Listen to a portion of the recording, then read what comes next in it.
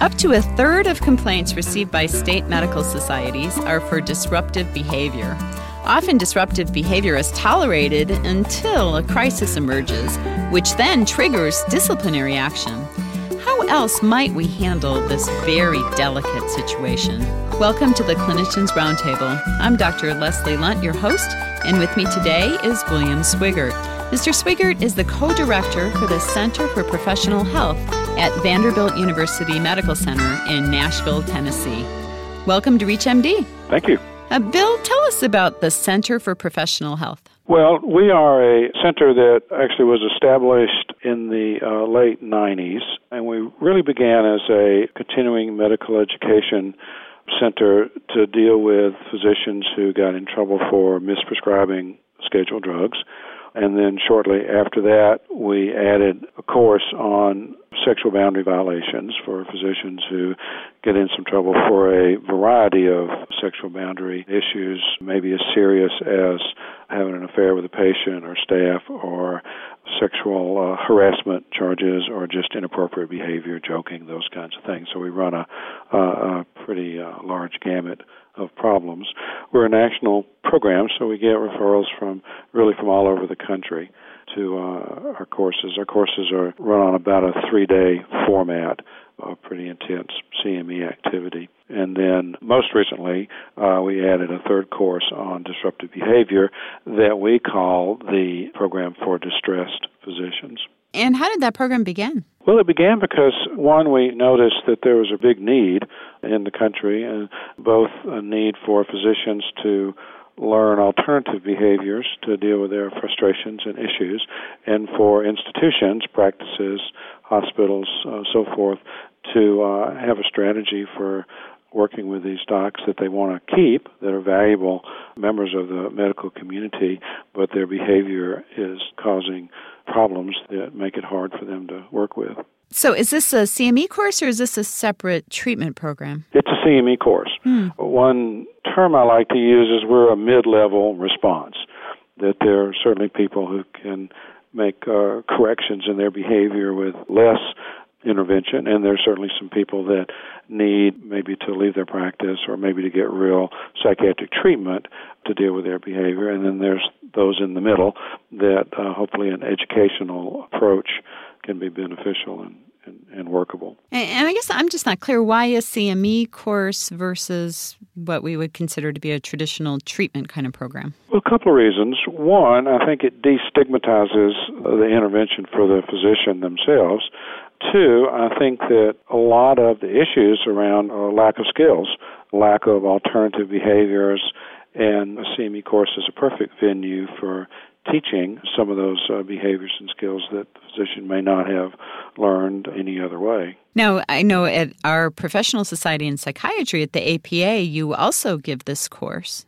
Correct. We offered it for the first time last year, and we'll be offering it again in San Francisco. So at least for psychiatrists, that would be a way for people interested to receive this information. Correct. Are you planning to do that with other specialties? I haven't as of yet. We done some grand rounds at some different places and have talked to some medical boards around the country, but that's about all we can put on our plate right now. I would think you're really busy. Now, where do your referrals come from? You said nationally, but who typically refers physicians to you? Normally, in our other courses, it's physicians' health programs and physician boards and, to a smaller degree, lawyers.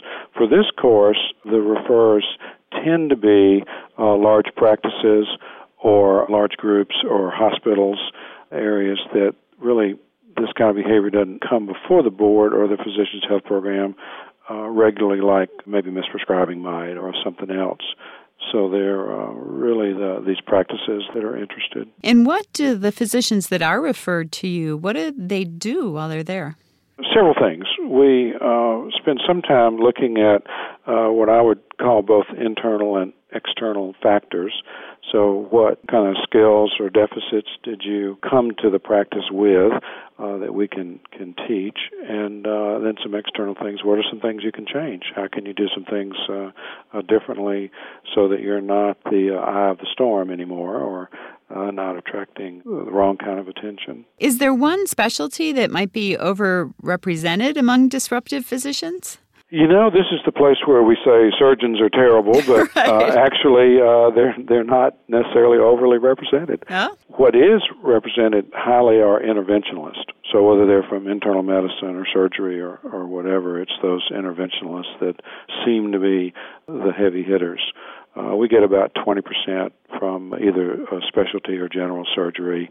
About 25% are medicine specialties, and then OBGYN, anesthesiology, neurology, others are psychiatrists or two. Oh, no, don't tell me that. Yeah. Oh, well, I guess we're human after all, huh? Absolutely. If you're just joining us, you're listening to the Clinicians Roundtable on ReachMD XM 157, the channel for medical professionals. I'm Dr. Leslie Lunt, your host, and with me today is William Swigert. We are discussing what to do about the disruptive physician. Bill, what interventions typically occur before the physicians come to your CME course? Well, a variety of things. Sometimes there's a confrontation by the practice manager or the group. I remember one physician whose practice got together and told him he was taking a month off and that he had a month to figure out what to do about his behavior. He found us that way. But others have been assessed. Sometimes the group or hospital or entity will mandate or suggest a full psychiatric assessment. Occasionally there's a formal disciplinary action by a credentialing board or medical board of some sort, and but that's actually fairly rare, at least with our referrals, that being disruptive in a hospital generally doesn't violate board action. So generally the practices and a few from lawyers, physicians felt threatened and hired legal counsel, and sometimes they've suggested that as part of their working out their situation, that this course might be a good alternative. Mm-hmm. And what have the results been for the physicians who've completed your program? Well, I think actually pretty good. We have a paper that came out in Physician Executive, which has the kind of results of our initial study. And it was interesting that physicians often overestimate how well they're liked and appreciated on the initial kind of pre-course study. Their colleagues and other staff tend to rate their improvement, though, higher than they do. Found that interesting, that they either overestimated themselves or underestimated how much they had changed. So it indicates to me that often these physicians have not a great idea about how they come across, how people are perceiving them, which I think can be part of the issue, that if they're not kind of able to read social cues from those around them, then it's awfully hard to know how they're coming across. Well, and of course, that seems to me the most important measure of change is what their coworkers and colleagues think of them. Absolutely, because their coworkers and colleagues are what's driving their attendance, so absolutely. Yeah. Now, thinking about our listeners, and perhaps there's somebody out there that does work in a group practice setting or in a hospital, and there is a fellow physician that perhaps meets some of the criteria as being a disruptive physician.